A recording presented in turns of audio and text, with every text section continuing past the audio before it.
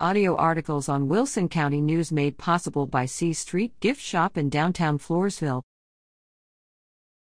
Peretz beat Badgers 61-22.